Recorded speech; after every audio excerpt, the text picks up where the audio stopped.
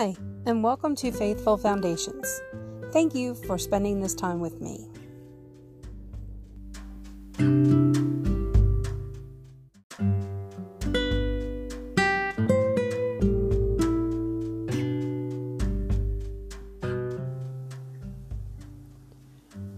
Then Jesus told them the parable.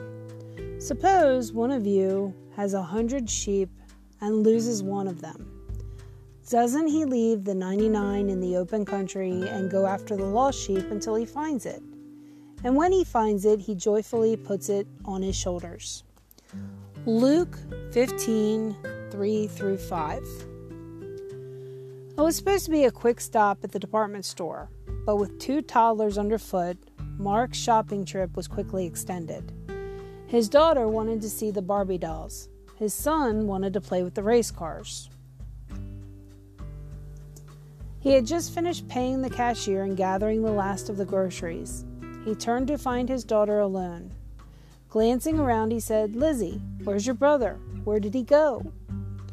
Without a second thought, Mark abandoned the cart of groceries he just paid for. He scooped up his daughter and began searching the register area frantically. He paused only long enough to ask each cashier if she'd seen a little boy pass her way.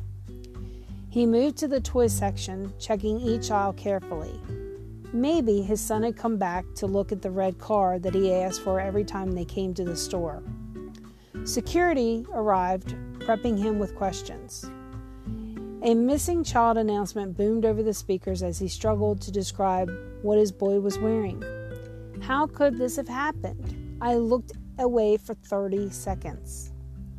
A few minutes and what felt like a lifetime, one of the security guards' radios crackled to life. His son had been found napping safely on a pile of women's t-shirts. The moment Mark saw his child again, he crushed him in a bear hug. When Mark shared the story with his friend, he said, "I never understood the urgency behind the parable of the lost sheep until I thought I lost my son. And then it took on a whole new meaning." Thank you, God, for always seeking the lost sheep. No matter how far I've strayed, you never take your eyes off me. I praise you for that today. In Jesus' name, amen.